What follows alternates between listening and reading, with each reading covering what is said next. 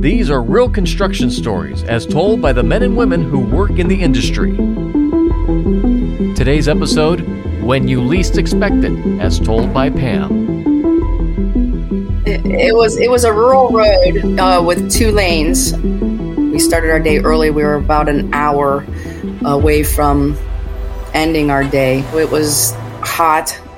Being out there on the road that day was scary because it was the rural road that we were on was windy at some points, and you had side streets that came off of it. It was an asphalt job that we were working on. We had already done the southbound lane, and we were working on the northbound lane. The end of the job was at a bridge, so that's how I knew we were close to the end of the job. It's because I could see ahead of me, and I could see the bridge coming up, and that's where we were going to end for the day. I was directing traffic at the time. Traffic was kind of mild that day. I've been in law enforcement for 15 years, so I always was real aware of my surroundings. Didn't matter season or weather. I was listening to my radio, watching for traffic. So I was the first person that anybody encountered when they came to the construction site. So it was me, and then we had the asphalt truck behind me, and then another flagger behind him. All I heard was my coworker yell out, I had been struck, my radio's broke. You could barely hear him because he did pick up his radio and he was talking on it, of course, or we wouldn't have known. And you could hear him yelling, I need a new radio, I need a new radio, I had been struck. So my supervisor went down to check him and provide him with a new radio, and probably about 10 minutes later, we had started traffic back up because now he had a new radio. He yelled out his last car, plate and color. So I'm watching for it, but yet I looked southbound to see if there was any traffic, and there was nothing coming at the time. I saw his car that he had called out, so I turned back to the south, and there was the vehicle. It was a full-size pickup truck. I yelled at him to stop. You could see him clearly in his windshield. He's like, where do you want me to go? I said, stop. And he went to veer to the left. After he veered to the left, I ran to my right, which would have been westbound. He came back westbound and struck me with the passenger side of his vehicle. I would say that he was going approximately 40 to 45 mile an hour. Never braked. He threw me approximately 40 feet. My radio went flying out of my hand. My sign was still in my hand when I hit the ground, which caused some damage to my right hand. And I landed on a metal grate that was in the yard. I do not remember flying in the air. I remember getting hit, and I remember being on the grate.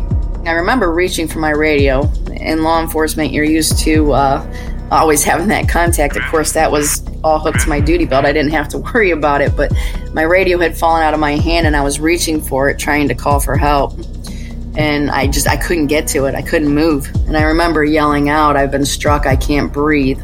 I need ambulance. I need help. I think the fight in me was my granddaughter, because I have custody of her. She was 4 at the time. She's now 6. All I could think about was what's going to happen to her.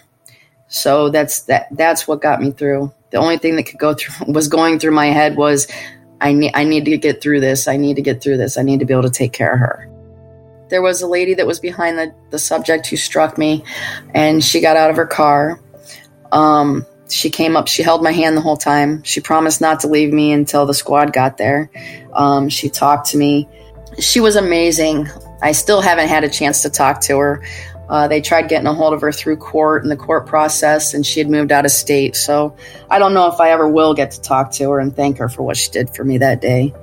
But yeah, she was definitely my angel. It was scary. It's something that I would never wish upon anybody, that I would never want to go through again myself. I thought for sure I wasn't going home that day. The ambulance did show up. I remember the paramedic laying across my back and cutting into my side and sticking a rubber glove inside my chest to relieve the pressure from my lung collapsing. And I don't remember the ride to the hospital. He fractured my pelvis in 3 spots, punctured my lung, lacerated my liver, broke 9 ribs, fractured my right shoulder. I have a torn labrum in my left shoulder. The list goes on. My hip, I had separation of soft tissue and muscle in my left leg, which has caused me extreme pain. They just found 4 ruptured discs and a pinched nerve root that was caused from the accident. And they're still trying to diagnose my cervical, my neck, and my shoulders. Come July, it'll be 2 years. And they still have not located all my injuries. I couldn't walk for 4 months. Then after that, I'm still going through therapy a year and a half later. And it's been a real roller coaster. Definitely not an experience I'd ever want to go through again or wish upon anybody. It's constant fight and struggle every day between trying to get better and fighting for myself to get better. Because you can't get the treatment you need unless you fight for it. The driver was not under the influence. He had just cracked the beer that he had. He had 4 prior OVIs, and the subject ended up receiving 6 months house arrest, which I'm still speechless today when I say that, because it just totally amazes me that that's all he got, when legally 18 months in prison is what he should have gotten. Being part of the labors has been absolutely amazing. It's just been phenomenal. So yeah, it's not so much as just a coworker. It's like they're your family, you know? And I've become really close with our union rep, Nicole.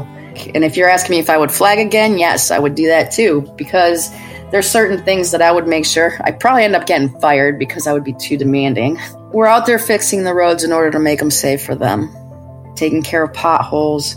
So they need to slow down and realize we're out there doing a job and not out there just to annoy them. Be more aware of your surroundings, because it might seem simple to you, but it can change the other person's life forever.